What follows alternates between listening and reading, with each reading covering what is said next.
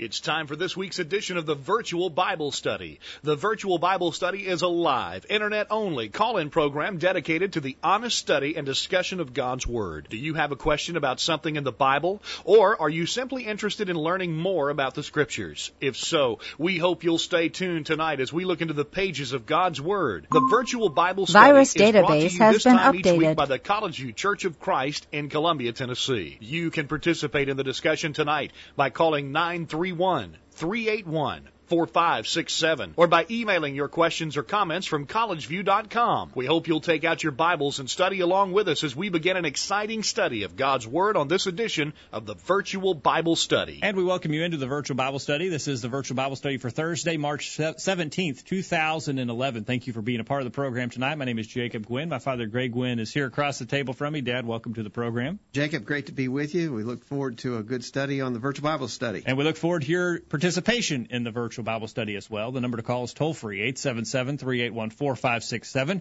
The email address to use is questions@collegeview.com. And join in the chat room with other listeners tonight. That window is to the right of your video feed. If you're watching us live, sign in there. You can give yourself a pseudonym or a nickname, and you can participate in the program in the chat room tonight. We look forward to hearing from you on the program tonight. We've got an interesting program planned for tonight, an interesting discussion.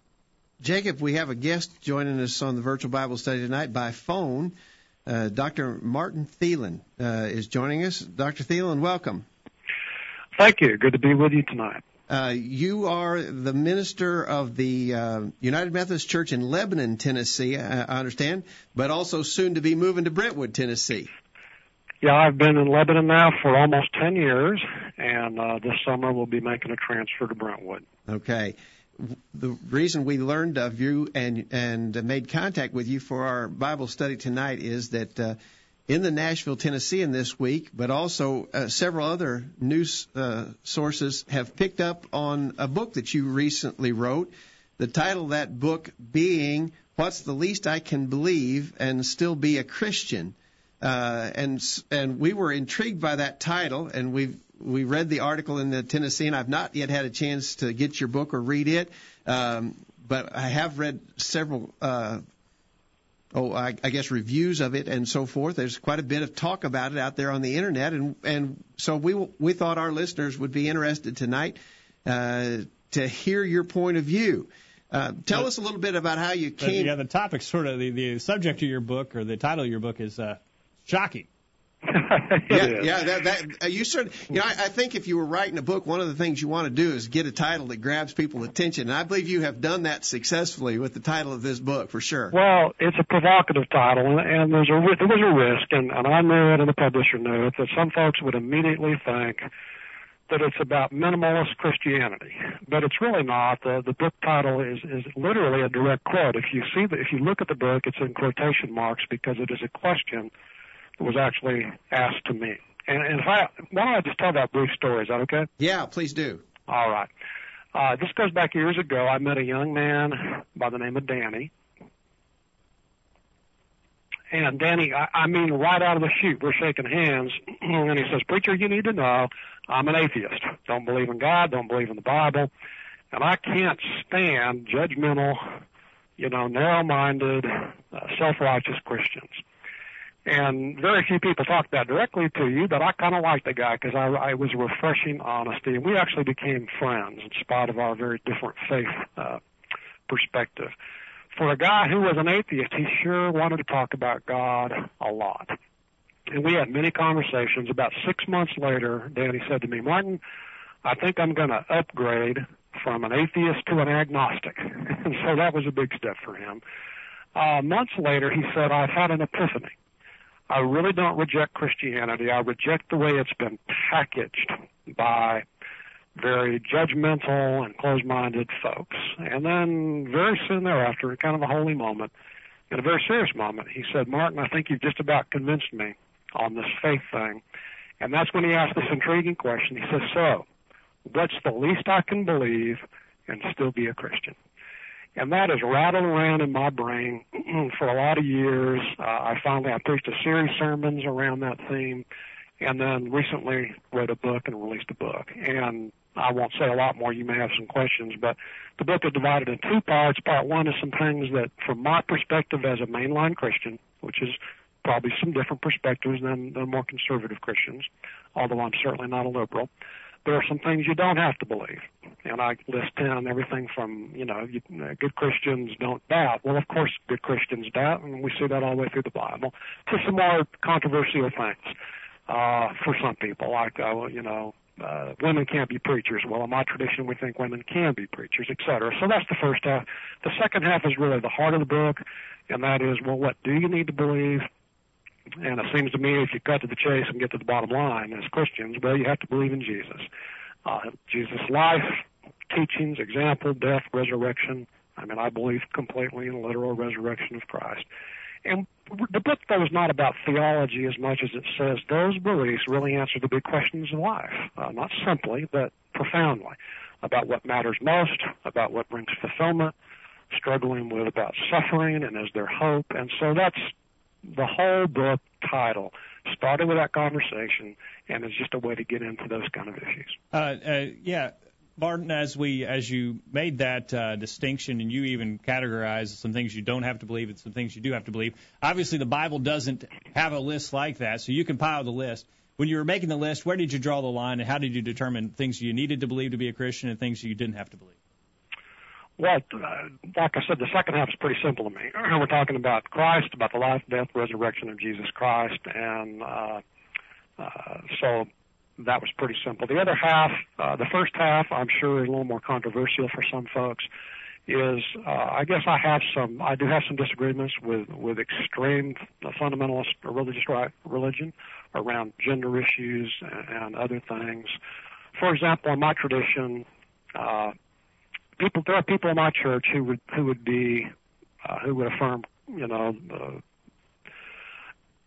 creationism, that God created the earth 10,000 years ago in 6 literal 24 days. That's a perfectly valid Christian option. But there's a whole lot of people in my church, both here locally and in my denomination, who would say, we don't really know. Maybe God created the world through billions of years of evolutionary process.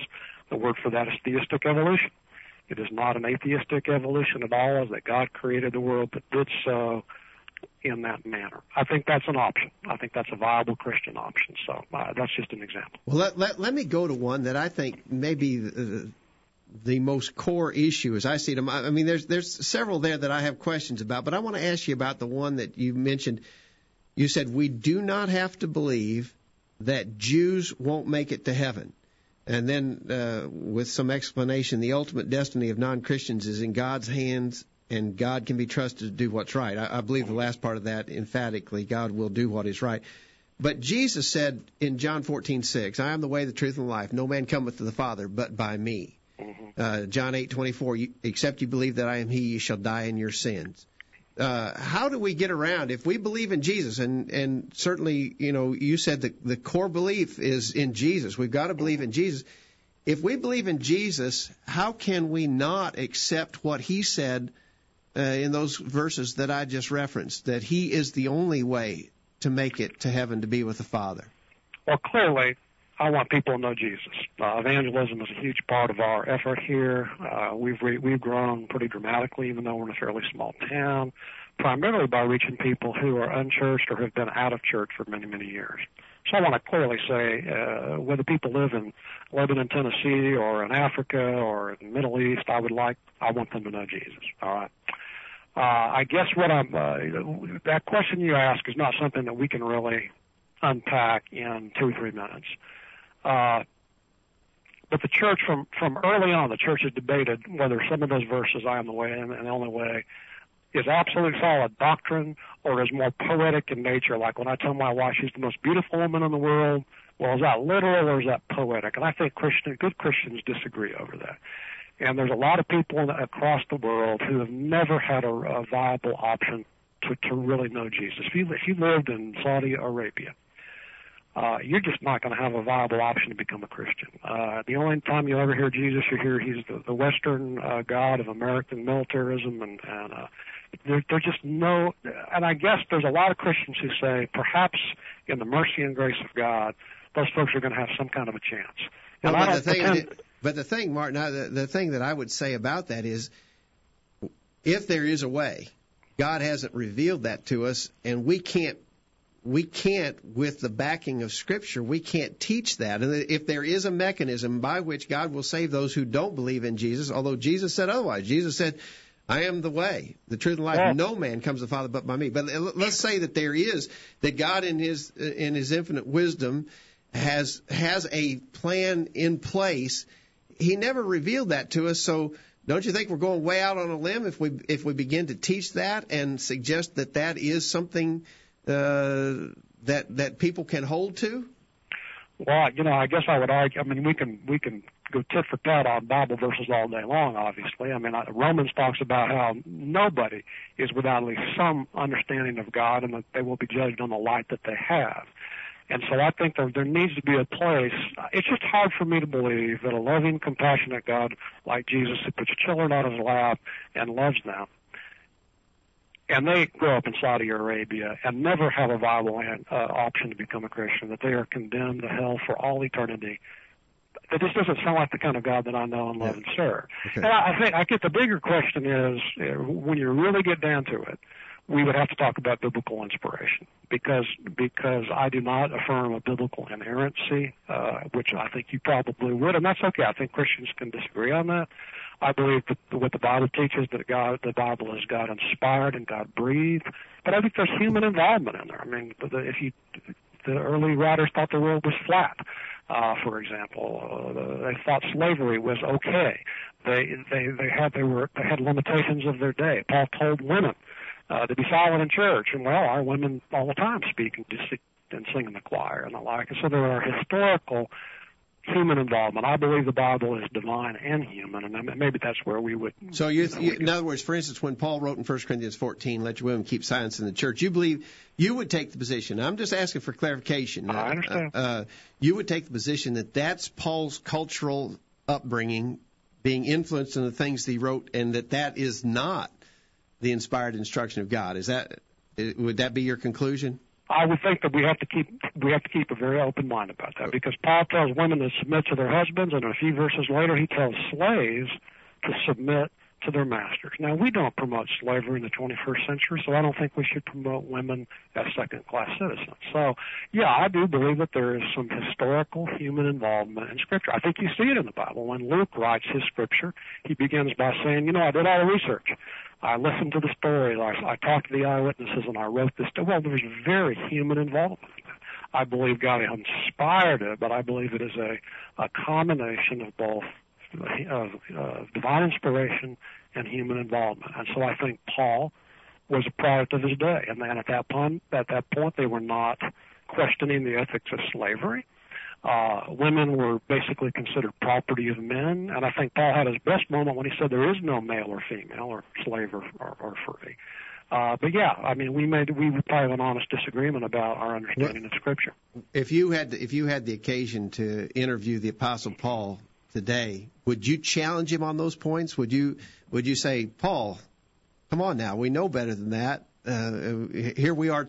I come, in other words, you have some kind of opportunity to talk to him in some kind of time warp, and you say, I live 2,000 years later. We've come to deeper and fuller understandings of things. And Paul, you were just off on that. I mean, well, I think Paul was off on slavery. I mean, I believe that. I do not believe slavery is in the ultimate will of God. Do you also believe he was off on the issue of homosexuality? That was one of the things you said we do not have to believe on the issue of homosexuality. Paul made some very stern comments about that as well in 1 Corinthians chapter 5. You believe that he was off on the homosexuality as well? I think that is such a complex issue that is hard to talk about in a few minutes. The church is undecided on that, at least my church is. That basically, it seems to me there are three positions on that question. The first is the religious right, who are very unequivocal that homosexuality is complete sinful and very harsh and very judgmental and oftentimes very mean-spirited toward gay people. I know they're not all that way, so don't hear me saying that. But the religious right has wounded some people. I've had people sit across my desk who love Jesus and who have cried and wept, and they're tore their heart out. They don't want to be gay, but that's the way they're wired up. I don't pretend to have the answers for that. But let me just real quick finish. The religious right has a position. The religious left is the complete opposite. They say homosexual activity is fine, et cetera. They don't have any problems with it. And my church is right in the middle, who is struggling on the fence. And I don't pretend that's a perfect position. But we say homosexuals are absolutely welcome in the church, that they are people of value and worth and loved by God, and we're not going to hate and condemn and have evil things to say about them. On the other hand, my church is not ready to say homosexual behavior is acceptable, so we're not doing gay weddings, we're not doing gay clergy, and that's where we are. But we're struggling with it and talking about it. Well, just for clarification, Martin, I want to make sure you understand us on that point. I mean, your statement, God loves straight people, but not gay people. We don't agree with that either. We believe God loves all people, and He loves homosexuals as well as anybody else. That's not in question. The question is, as you said, still being debated by the Methodists. We think the question is answered in Scripture, but we would differ on that. But we believe that the homosexual lifestyle and the homosexual act is sinful and condemned in the Scriptures. Real quickly. Well, actually, that's the position currently of the United Methodist Church. I just want you to know that we're still talking about it. We're still debating it. Yeah. Because the same verse that talks about homosexual being an abomination, a few verses over, it says wearing a garment that has two different kinds of linen and cotton is an abomination to God. And so someone has to ask the question, we grapple with those things. Why do we pick one and not the other? I'll answer you on that real quickly. I'm not going to go to that Old Testament passage to find the condemnation of homosexuality today. I'm going to go to New Testament teaching on that. But real quickly, we've already kept you longer than I promised that we would, and so we'll try to let you go here in just a minute. But I wanted to ask you, just in summary, you've mentioned that. The sort of the harsh judgmentalism of Christianity is a turnoff to people. It seems to me that that's sort of the core of what's in your book. That. Well, and let me speak of that, because I came from the Southern Baptist Convention. Those people I love. They introduced me to Jesus. They loved me like family. They educated me. They gave me wonderful opportunities of service. I taught in their seminary. I worked at denominational headquarters. And the rank and file folks in that denomination are absolutely wonderful people, and I have no beef with them. But on a national level, the leadership became, and this is my opinion, hardline, pharisaical, judgmental. They've destroyed people's lives and careers, called them liberal when they were very much pretty conservative folks, and that mean-spiritedness has turned off a whole generation. They just did a study. 20 years ago, 7% of our population had no religious affiliation. Now that number has jumped to like almost 20%, and the research has shown the number one reason that has become such a huge percentage of the American population is they have been absolutely turned off by the hateful, mean-spirited, judgmental spirit of religious right fundamentalism. Okay, but that's why I'm writing this book to say there's another option than that.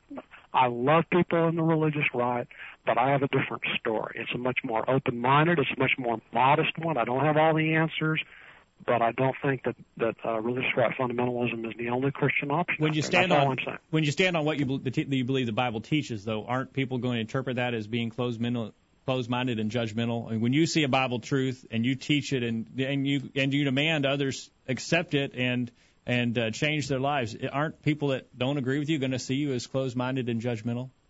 Perhaps so, but then you have to ask the question, which Bible teaching are you talking about? I mean, the Bible, for example, is not consistent on divorce. There's places that says you can get a divorce for any reason. You cannot ever get a divorce, or even Paul suggests that those who are married to unchristians are not bound. And I just don't think it's that black and white, I guess is what I'm saying. Okay.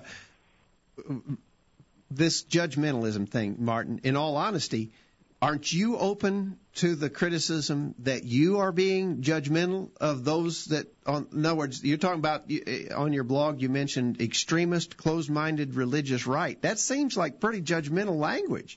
How do you answer the critic who says, Martin, you're casting off on those that you disagree with for being judgmental, but it sure sounds like you're being judgmental. It's a fair question. And what I have learned, I'm pretty much right in the middle theologically, and which means I get hit.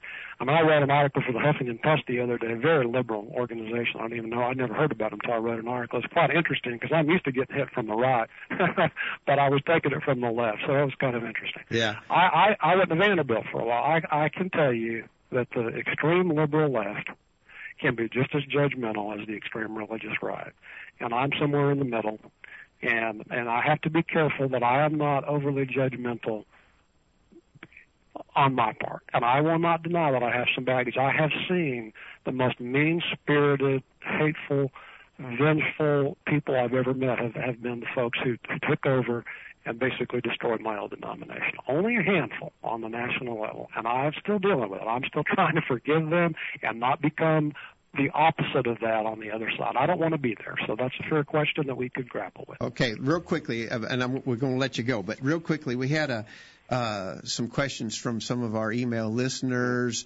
I'm just going to pick out a couple. I just give them rapid fire and let you answer rapid fire. Don in Antioch, Tennessee, asked,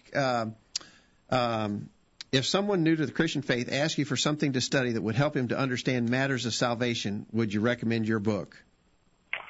Absolutely. I have a whole chapter on do mainline Christians believe in getting saved? And our answer is absolutely yes. Chapter 21. Okay. And what version of the Bible is there? Which of the many versions best supports the things you teach in your book? Any view on that? No, I think all versions have strengths and weaknesses. I tend to use the NIV the most. I don't think anyone has a market on that. We don't have the original manuscripts. People have done their best at interpretations, and I think there's not a whole lot of difference in my opinion. All right.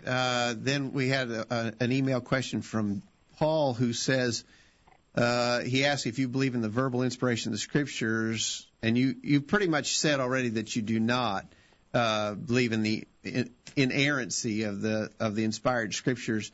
But he references 2 Peter 2:1, false prophets also arose among the people, and there will be false teachers among you who will secretly bring in destructive heresies, even denying the master who bought them, bringing upon themselves swift destruction. Well, let me just reply that I don't believe I'm a false prophet, and that the whole concept of biblical inerrancy, as we know it today, didn't even exist until about 1850 or so. The church has, Luther, the great reformers, questioned some parts of Revelation and the book of James, etc. So this is pretty new. The Bible doesn't demand that verbal plenary inspiration of the Bible is a part of the Christian core. It's simply not. You want to go back to the earliest church, you go back and look at the Apostles' Creed, there's nothing about biblical verbal inspiration of the Bible. I have a huge view of the Bible. I would not be a preacher if I didn't believe in the Bible. I stake my life in the Bible. But that doesn't mean everything is literal. There's a story in the Bible in Kings about the prophet walking down the road, and some boys are teasing him for being bald, and God sends bears and rips him and kills him and murders him. That's not I think that's a campfire story that the ancient Israels told their children to engender respect for holy men. I don't think it's to be taken literally.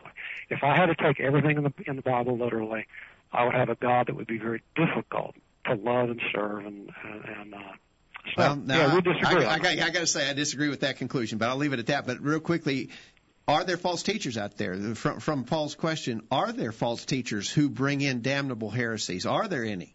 I'm sure there's false teachers on the right and on the left and in the center, and ultimately I'm going to have to leave that judgment to God. It's awfully hard to know absolutely, who's right and who's wrong.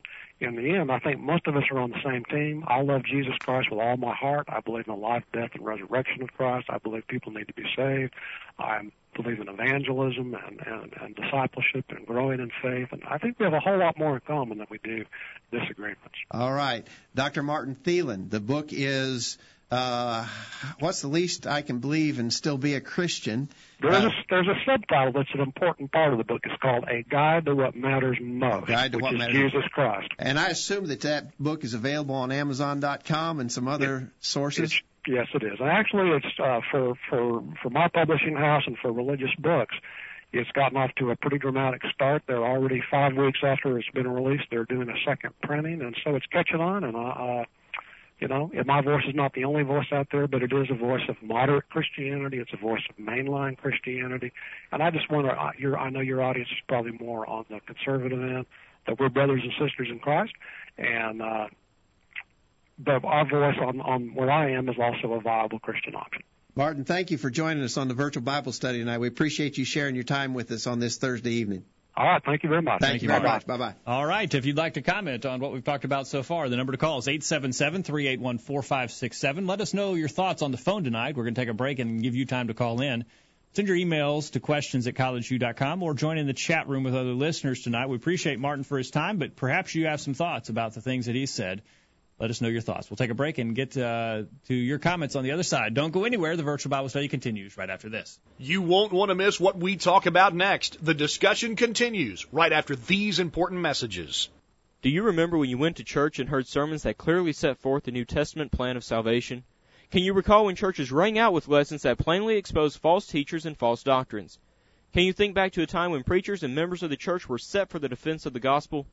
If you are craving to find a congregation that is like the church you can remember from years ago, like the church back in the first century, please visit the College View Church soon. They're trying hard to be a church just like the church you remember, like the one you read about in your Bible. Come and see. Visit the College View Church of Christ. Here's a couple of quotes for you to ponder. Vince Lombardi said, "It's not whether you get knocked down, it's whether you get up." Albert Einstein said, "In the middle of difficulty lies opportunity." Man, I wish I'd said that. Share your comment with the world. Call in now and be a part of the virtual Bible study. Now, back to the program. We're glad you're part of the program tonight. We look forward to hearing from you. The phone line is open, 877-381-4567. Toll free. Give us a call and let us know your thoughts. Send them an email or in the chat room tonight as well. There's a lot of chat in the chat room, Jacob, and, of course, we haven't been able to monitor that while we were busy interviewing Martin Thielen, but I'm sure there's some really good stuff in there. I've just seen one recent comment by Eric in the chat room. He says, "I want to believe that he's way off to the left, but sadly he's probably right when he says that his views are mainstream." I think so. I think. Don't you think that is mainstream denominational religion right there? It seems to be. Yeah. It seems to be. We want to hear from you tonight. Let us know your thoughts. The best way for your thoughts to be heard is on the phone tonight. Please give us a call. It's toll free. We'd like to hear from you. Now, we appreciate Mr. Thielen for being on the program with us, but his approach to the Scriptures, he talks about them struggling and grappling with issues with the view of Scriptures that he holds and that so many in the religious world today hold, that the Scriptures are not inerrant, that he called it human involvement, sort of this sort of truth changes over time. You're going to struggle with not only homosexuality, you're going to struggle with murder, you're going to struggle with any biblical issue. You're never going to get there. Because you don't have an absolute standard to stand on. That's right. You talk about struggling. It's not a struggle. It's a capitulation. I mean, you're giving up. You've got nothing to stand on. You've got no solid ground to stand on. To the question that we asked him about, would he contend with Paul and tell Paul, you missed it on these points? Remember what Paul said in 1 Corinthians 14:37. He said, "If any man think himself to be a prophet or spiritual, let him acknowledge that the things that I write unto you are the commandments of the Lord." Yeah, right. Paul himself denied that he was writing from his own human perspective. He said, "These are the commandments of the Lord." And I think we have to believe that. To the slavery question, the New Testament does not endorse slavery. It regulates it.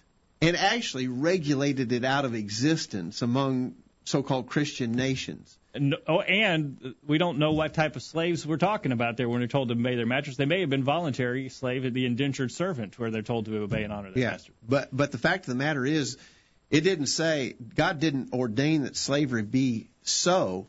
He put rules in place to protect the interests of those who were slaves.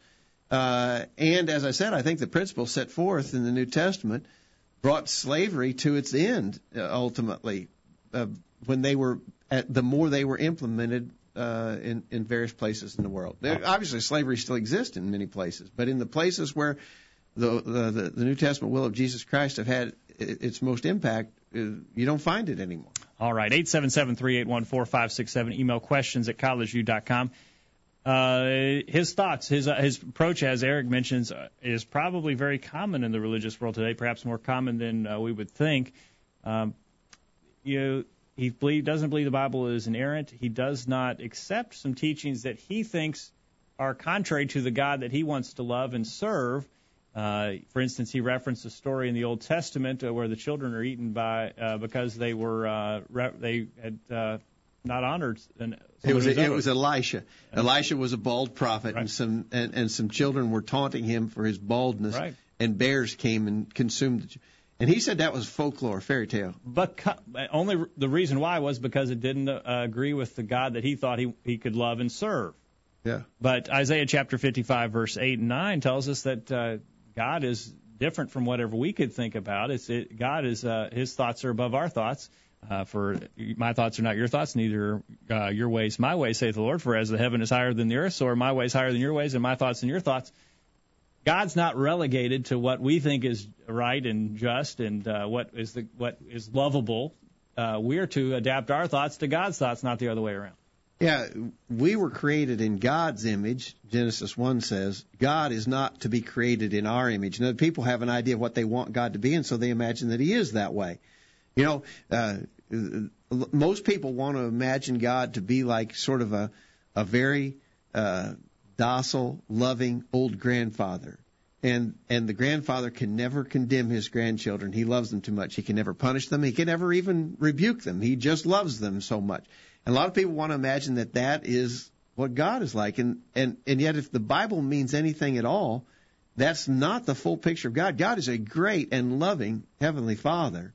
There's no greater manifestation of his love than in the fact that he sent his own begotten Son to be the sacrifice to provide atonement for all of us miserable sinners.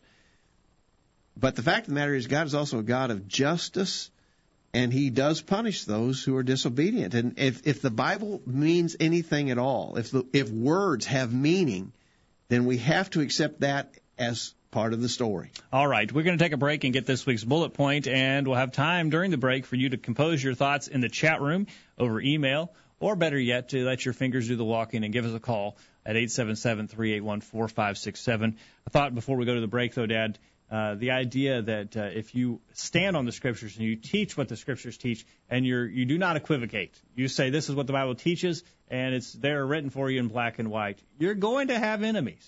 You're not going to be popular. Your church, the church that you're a member of, may not grow as his is growing.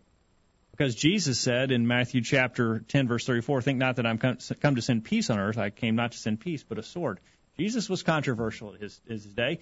If Jesus hadn't made any enemies, he wouldn't have been crucified. He was teaching the truth. People didn't like it because it called them out and said that you've got to change. Yeah. And if we do the same today, we'll have the same response.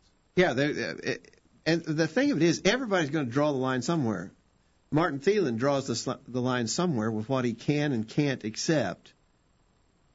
So if you're going to draw the line somewhere, it just becomes arbitrary and completely subjective unless you say, I'm going to draw the line where the Bible draws the line and take my stand there. All right. We want to hear your thoughts. We'll take a break, and we'll be back right after this. Did you hear what they just said? Call in during this break and let everyone know what you think. The virtual Bible study continues after this announcement. This is Greg Gwynn with this week's Bullet Point. According to a recent report by the Lichter-Rothman Group, 75% of all television programming is produced by about 700 people. A poll of their moral beliefs reveals the following. 86% seldom or never attend church services. 84% believe that government should have no laws regarding sexual conduct. 55% do not believe that adultery is wrong. It is little wonder that these 700 people are constantly attacking the moral values taught in the Bible and frequently ridicule the beliefs of those who follow the Bible as their guide.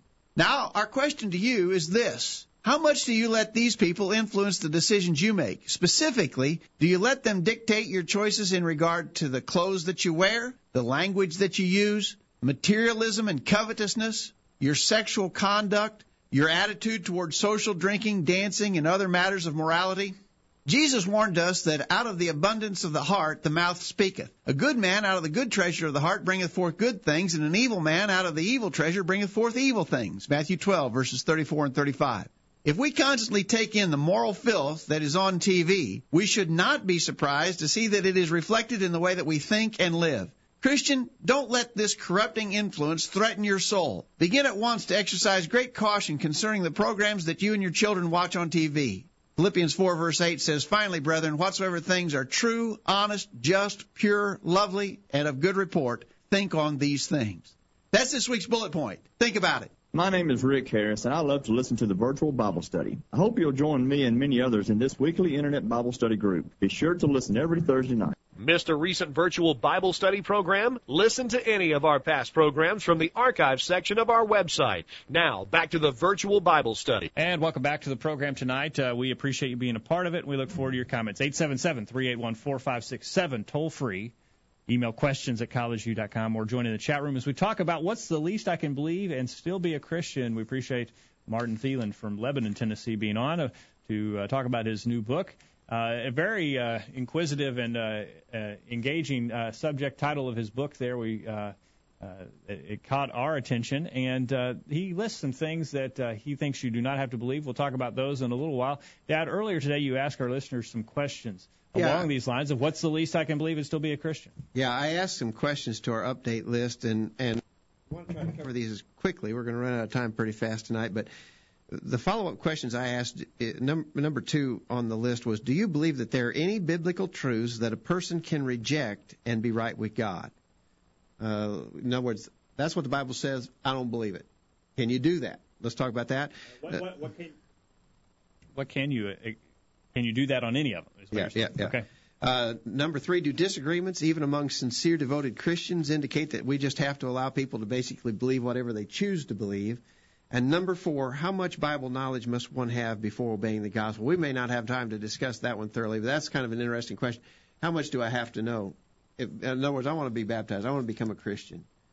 What are the minimum marks I have to hit in understanding? I don't think any of us would argue you have to know everything in the Bible, because if that's the case, then none of us are there yet. We're still learning. Right. So how much do I have to know? We may have to hold that for another discussion, Jacob.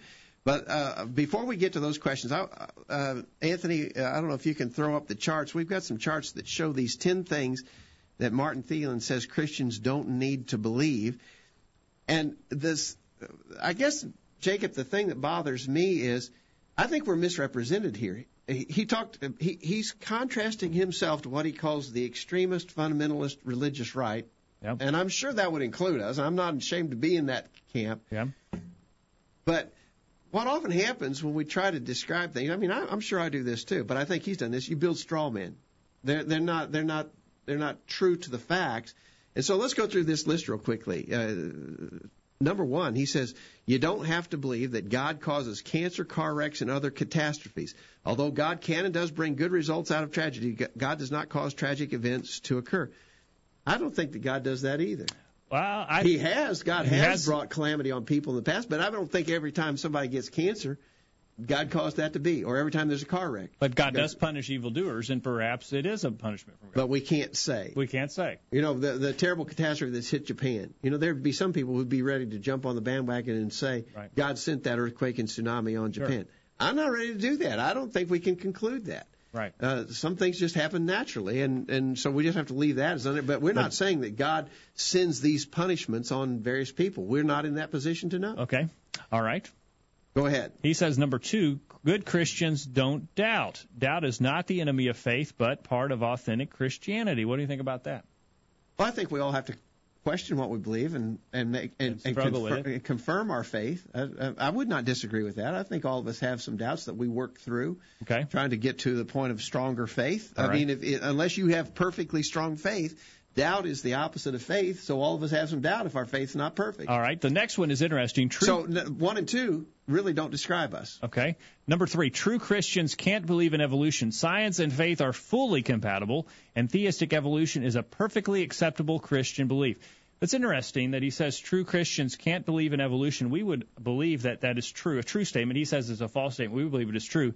But his other description of that is science and faith are fully compatible. My question about that is, have science and faith always been fully compatible, or are they just fully compatible today? Because science has changed throughout time. Faith has not. And there was a time in which people said that the earth was supported on the back of a strong man who was standing on a turtle. That was what science taught at one time. Faith never taught that. In fact, faith said the earth was suspended on nothing, and it has always said that. Were science and faith fully compatible in those days, or is it just today that science and faith are fully compatible? Yeah, that's the point. He says science. Well, you got to define science. Science when? Yep. At what point and with what teaching? As you said, faith is unchanging. So again, we believe that, of course, and again, it also even depends on how you define evolution. We believe in specific evolution. We don't believe in the general theory of evolution. So it all depends on what he's talking about. Yeah, that's a little bit too vague for us to be sure. He says, number 4, women can't be preachers and must submit to men. Women, in other words, he's saying you don't have to believe that. You don't have to believe that women can't be preachers, and you don't have to believe that women must submit to men. Women are fully equal with men in marriage, in church, and in society.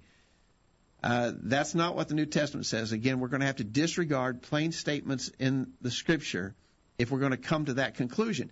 Now, the way that he does that, I think, is at the root of the problem. He disregards those Scriptures because they don't choose to teach what he wants them to teach. Therefore, that's just Paul's social, cultural bias coming through when he says women can't be preachers, wives have to submit to their husbands.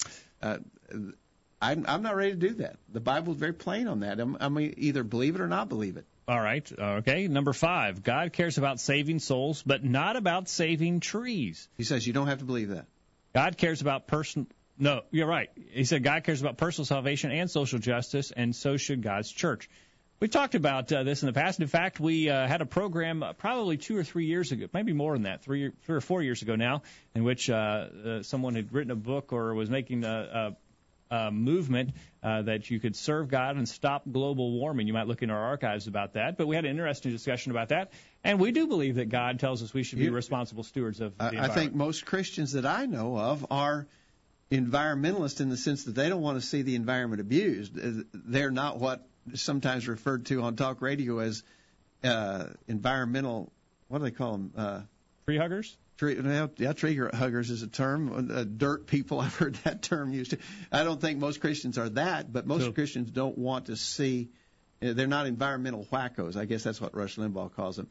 We want to see the earth preserved. We're not in the business of abusing the earth. Okay, you might check our archives if you're interested in the discussion on that. We had Serve God, Stop Global Warming, I think was the title of the program, if you want to look in our archives. His point number 6 is bad people will be left behind and then fry in hell. You don't have to believe that, he says. Well, we don't believe part of that. Yeah, we don't believe that. He says the left behind rapture theology is neither biblical nor historical Christian belief. And I'd say amen to that. I don't believe it's biblical. He says it should be left behind by mainline and moderate evangelical Christians. Well, we're leaving it behind. We don't believe in that left behind rapture theology. It's not in the Bible. I like how he said it should be left behind. Yeah. Yeah, it should be, and we agree. We agree about that. That's good. Yeah. But we do believe that bad people are going to be punished in hell if they don't repent. In other words, he's denying the reality. Basically, that statement means he denies the reality of hell. You know who it was who said more about hell than anybody else, Jacob? Jesus Christ. All right. And he does believe that we need to believe what Jesus taught, and so we would have to believe in hell. Number 7, there's one we question him about. Jews won't make it to heaven. Now, we do believe there will be a lot of Jews in heaven. Jews that lived under the Old Testament dispensation prior to Christ establishing the New Covenant. We believe the faithful ones, anyway. The faithful ones, right. But today, can you still be a Jew and be pleasing to God? Deny that Jesus is the only begotten Son of God. Mm-hmm, yep. You know, I wanted to say this, and I didn't get around to saying it when we had Martin Thielen on the line.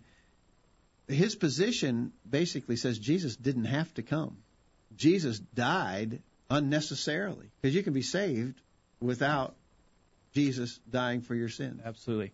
A few months ago, we were down in Georgia, and we were eating at a restaurant, and the table across from us, there were 2 older gentlemen there talking about how God still loves Jews. He still loves Israel. They said if you look at people on Wall Street, they're all Jewish. All the prominent businessmen, all the wealthy financial people, they're Jewish. God loves Jews and Israel, and he's blessing them still today. And I couldn't take it anymore. I asked the guys, I said, how in the world could God love people who denied Jesus being his son? And they had no answer for it. But that's what Mr. Thielen's saying here as well, that you can deny that Jesus is the Son of God. You can say that God is a liar, and you can still be pleasing to him. It just does not equate. Doesn't fit. Number 8, everything in the Bible should be taken literally.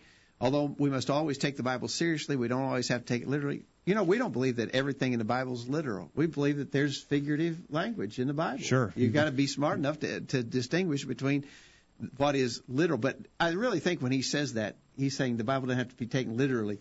When it says that women can't be preachers, you don't have to take that literally. Now, he's not talking about the difference between literal and figurative language. He's talking about the fact that you don't have to literally take the Bible, the plain statements of the Bible, for what they mean.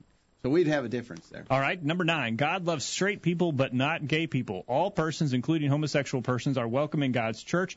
However, beyond that, mainline and moderate churches are not of one mind on the issue. For now, welcoming but not affirming best describes most mainline churches, and the discussion goes on. We believe and we agree that God loves straight people.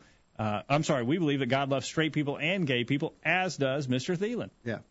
But he agreed that he's got some issues about whether or not you can approve of homosexual conduct. The Bible's very clear on that. And he wanted to say, well, that comes from the Old Testament that has instructions in it that we don't obey. How come we're taking the homosexual condemnation from the Old Testament and not the things that say, for instance, you shouldn't have a garment made out of 2 different kinds of cloth? Well, we're not going to the Old Testament to get our conclusions about whether homosexuality is accepted or not. We're going to the New Testament in passages like Romans chapter 1 and so forth. He says all persons, including homosexual persons, are welcome in God's church. That is absolutely true, and homosexual persons were welcomed in God's church in the first century. I misquoted 1 Corinthians 5. It's 1 Corinthians chapter 6. 9 through 11. Where homosexuals in the first century were part of the church, or former homosexuals. They had repented. They had been. That's right. And they had repented. All right. And number 10. Number 10, you don't have to believe that it's okay for Christians to be judgmental and obnoxious. True Christians leave judgment to God. We agree. Christians should not be judgmental and obnoxious. We should let God's word do the judging. But, a verse that has to come to play in that is in John chapter 7. In John chapter 7 at verse 24, Jesus said, this is an instruction, this is a command from Jesus, judge not according to appearance, but judge righteous judgment. And we've got to make judgment. Paul was doing that in 1 Corinthians chapter 5, verse 3, for I verily, as absent in the body but present in the spirit, have judged already. Paul had made decisions. He had judged based upon what the Scriptures teach. He had determined what was right and wrong in that situation, and he was teaching it to others. We've got to do the same if we're going to be pleasing to God. Yeah. All right, we need to take a break, and when we get back, we'll get into some of those questions that you posed to our listeners earlier today. We'd like to hear from you. If you have any thoughts, let us know. 877-381-4567. Email questions@collegeview.com. Don't go anywhere. We go to the top of the hour right after this. These guys are doing all of the talking. We need to hear from you. Call in now. The virtual Bible study continues right after this. I'm Larry Raspberry, a member of the College View Church of Christ, with a question for you. Do you believe in parachutes? I suppose you do. You believe they exist? But that's not what I mean. There's a difference between believing something or someone exists and putting your confidence in it or him. One who has seen a parachute knows they exist, but has never put his confidence in one. Trying one on while standing on the ground isn't faith either. Going up in a plane intending to jump out with a parachute on is not faith in the parachute either. Opening the door at the moment of truth and gazing outside to the ground is not faith either. It is only when one jumps out the door, counts to 10, and pulls the ripcord that he has actually put his faith in the parachute. Many of you believe parachutes exist, but only a few have actually put your faith in one. Many people in the world say they believe God exists, but only a few put their faith in him for salvation by doing what he says. We'd love to help you in developing a saving faith in God. If we can be of assistance, please contact us. Send an email to questions@collegeview.com or call us at 877-381-4567. And thanks for listening to the Virtual Bible Study. Hello, my name's Kent Baumgartner. My family and I love to listen to the Virtual Bible Study. Please join us. And whatsoever ye do in word or deed, do all in the name of the Lord Jesus, giving thanks to God and the Father by him. Colossians 3:17. Now, back to the program. And we welcome you back to the program tonight. We want to hear from you. 877-381-4567. questions@collegeview.com, and the chat room is open as well. We'll try and work in some of these comments tonight as we talk about Martin Thielen's new book, What's the Least You Can Believe and Still Be a Christian? What's the least I can believe and still be a Christian? What matters most, I think, is the following part of that title. We appreciate him for joining us on the program tonight. What do you think? What do you have to know to be a Christian? Do you have to agree with what the Scriptures teach in order to be a Christian? Real quickly, we asked, do you believe that there are any biblical truths that a person can reject and be right with God? In other words, can you say, well, that's what it says, but I refuse to accept that as being so. I don't believe it. Paul sent an email in which he said, I believe there are times when we must learn and study and mature more and to learn more perfectly the truths found within God's Word. However, I do not believe that we can read clearly taught truths and just say, oh, I don't believe that. It is to call the Holy Spirit a liar. And he references 2 Timothy 3:16, 17, John 17:17. I think that's right on. I think Paul's comment there is dead on. There are things that I don't understand properly. And therefore, there may be, and likely are, things that the Bible teaches that I'm not in agreement with yet because I haven't figured it out yet. I'm still studying. But when I come to a plainly taught truth, and it's not written in code, I can comprehend it. When I comprehend what that says, I don't believe that I can just say out of hand, I refuse to believe that.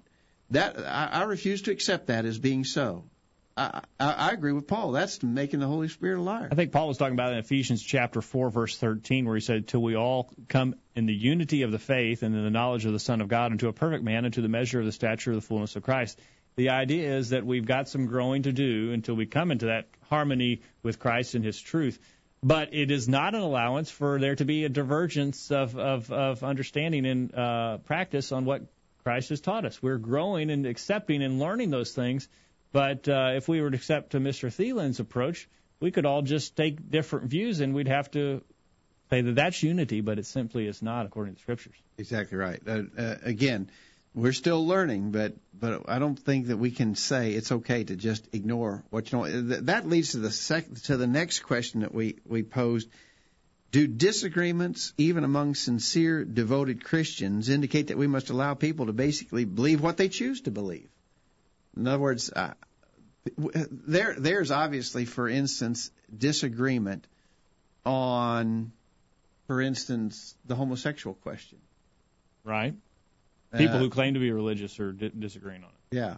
Or women teachers, or even among those who are more conservative, there are differences. I mean, legitimate differences people have, for instance, on the war question, or can a Christian serve in the military, that sort of thing. Acknowledging that those differences exist on a question like the military question, even among sincere, devoted Christians, there's disagreement there. Does that mean that, well, we're just not going to be able to agree, and so we just have to back off and let people believe whatever they want? I mean, that would be one reaction to that reality. But I think the better reaction is to say, let's keep working at it. There's only one. There should only be one legitimate answer to that question. Let's keep striving for it. If you believe the Bible is not an absolute standard, though, an absolute truth, you would have to say, well, there's proof. But if you believe it's an absolute truth, an absolute standard, then you would have to have the approach that Paul recommends in his answer to your question. He says disagreements among sincere, devoted Christians just shows a need for everyone to continue to study. When we disagree, if there's an obvious standard and we are in disagreement, that means both of us cannot be right by default. So therefore, we need to continue to study until we line up with what the truths of the Scriptures teach. You know, I remember back in school, Jacob, if we had a math assignment, and maybe it was some pretty tough math we're working on. And so we've been given this problem, and you and I are working on this problem, and we come to a different answer. I look at your answer. Your answer is not the same as my answer. Oh well, we'll just have to let it be so. There's no way to know who's right, so we'll just have to leave them. Yeah, we knew when we were doing math there was a right answer to this question. Right. And if we're not getting that same answer, the very fact that we have different answers indicates, as we often say, either you're wrong or I'm wrong or we're both wrong, but we both can't be right because this answer has to be the same if we're right. All right, John in the chat room asked, if a certain belief results in commission of sin, then how could we continue to work in fellowship with that brother? And we would agree if if I'm not willing to accept the truths of the gospel and I'm committing sin, then there has to be some separation from that, and we can't continue to fellowship those who will not accept the truth of the gospel. Exactly right. Okay. All right. Then we have one more question. Maybe we got time to touch this. Maybe we can touch the hem of this garment. We asked the question, how much Bible knowledge must one have before obeying the gospel? All right. And our point there is, so here's somebody who wants to become a Christian. They want to obey the gospel. How much do they have to know? How much did you have to know before you became a Christian? And so yours were asked, what's the least I can believe? What's the least I can believe and still be a Christian? All right, I think, in a way, that is not an absolutely off-the-wall question, because we do. There are some necessary minimums that a person has to attain to know, to believe and accept, before they can obey the gospel. In Romans chapter 6. Well, before you get to Romans chapter 6, let's the chat room that will be your quickest avenue to comment on that. What's the least you need to know before you become a Christian? Send in your thoughts in the chat room tonight as we wrap up the program. Romans chapter 6, verse 7 says, God be thanked that you were the servants of sin, but you obeyed from the heart that form of doctrine that was delivered you. Being made then free from sin, you became the servants of righteousness. Paul speaks of obeying from the heart. I can't obey from the heart what I don't know and understand in my heart. I think obedience from the heart implies knowledge and an act of the will to comply with that knowledge. If that weren't so, what I've often said is, if you don't have to know what you're doing when you are baptized, for instance, what we ought to do is just get a big truck with a huge tank of water on the back. We'll drive up and down the streets of the city. We'll grab everybody. We'll just manhandle them. We'll have several strong-armed men, and we'll grab them and throw them in that tank of water and baptize them and then claim that they're saved from their sins. Nobody believes that. So everybody agrees that there's some basic knowledge and then the will to comply with what you've learned. You've got to know enough to obey from the heart. To obey from the heart. Let us know your thoughts in the chat room in the final moments of the program tonight. You've got to obey from the heart. You've got to at least know enough to obey from the heart. But let me ask you a question, Dad. When you became a Christian, did you agree or did you believe everything that you believe today? Absolutely not. So what I'm saying is, we think that there are some minimums, but what are they, and how would you teach? I like John. John's got a good starting place here in the chat room. He says a person needs to know why to be saved, how to be saved, what it means to be saved, and the cost of being saved. That would be a good start. I like that. I think that could be really expanded upon. All right. Paul says there are minimums, but then growing in grace and knowledge. He references 2 Peter chapter 3, verse 18. Eric references Hebrews chapter 11, verse 6, and John 20, verse 31 in his. Hebrews 11:6 says, he that cometh to God must believe that he is, and that he's a rewarder of them that diligently seek him. Hebrews 11, verse 6. John 20:31 speaks of the things that were written so that we could believe. Read. John 20:31 says, "But these are written that you might believe that Jesus is the Christ, the Son of God, and that believing you might have life through His name." And so we've got to believe that Jesus is the Son of God.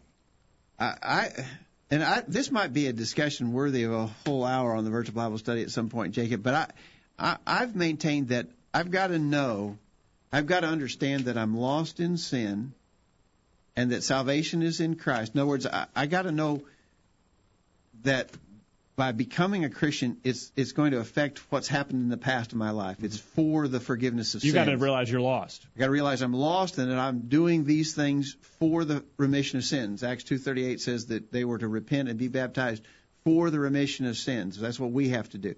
So I've got to know that I'm in sin and that I need the remission of sins. So I've got to know that my past needs addressed. But I also need to know that upon becoming a Christian, it puts me into a relationship that has both blessings and obligations. Jesus taught, count the cost. You remember he said, you've got to count the cost. He made the lesson of the man who starts to build a tower and he doesn't have enough money to finish it. He should have thought before he began whether he'd be able to finish what he started. And so that suggests that my obedience from the heart necessitates that I understand the commitment and the obligation, and that I'm accepting the responsibilities that go along with the blessings that come by being a Christian. All right. Eric, Anthony has been behind the controls tonight, and Anthony, your thoughts about the discussion? Well, yeah, I think the main issue that that our guest has is his approach to the Scriptures, because without, as you guys have aptly pointed out, without the belief that the Scriptures are the inerrant Word of God and are the absolute standard, then anything goes. And once you open that Pandora's box, then you can't, anything goes. So you can't really say one thing is right or one thing is wrong, and you are going to continually so-called grapple with these issues. But who's to say when you come down on one side whether that's right or wrong? So that to me is at the crux of the issue and really causes causes chaos. What you're saying, Anthony, is once you open up the door and you say that's what the Scriptures teach, but that's not what the Scriptures mean, then you can't stop. Anthony, you like to play soccer, but we can't play together if we don't agree upon the rules, the boundaries, and so forth. There's certain necessary things. And the problem that Martin Thielen is grappling with is that we're not in the same rule book. We can't play by the same rules. So how can we agree? Right. Good discussion tonight, Dad. Thank you for your time. Thank you. And by the way, Anthony tipped us off on this subject. So thanks, Anthony, for a good lead on, I think, an important discussion. No problem. Yeah, I'm glad it all worked out. All right. Well, we appreciate you for being on the other end of the line tonight. If you have any questions about the things we've said, let us know your thoughts. Send us an email anytime. Give us a call anytime. We look forward to hearing from you, and we look forward to you joining us again this time next week for another edition of the Virtual Bible Study. And in the meantime, we encourage you to put God first in your life, study His inspired Word, the Bible, and live by it every day. You'll never regret it. Thanks for listening to the Virtual Bible Study, brought to you by the College View Church of Christ. The College View Church of Christ meets at 1618 Hampshire Pike in Columbia, Tennessee. If you are in the Columbia, Tennessee area, we encourage you to worship with the College View Church of Christ on Sunday mornings at 9:30 and on Sunday evenings at 6 o'clock. The College View Church of Christ also welcomes you to attend their Wednesday night Bible studies at 7 o'clock. If you have any questions about something that was said on tonight's broadcast or would like more information about the College View Church of Christ, please call 931-381-4567. That number again, 931-381-4567. Or for more information on the internet, visit collegeview.com. Be sure to tune into the Virtual Bible Study this time next Thursday for another informative study of God's Word.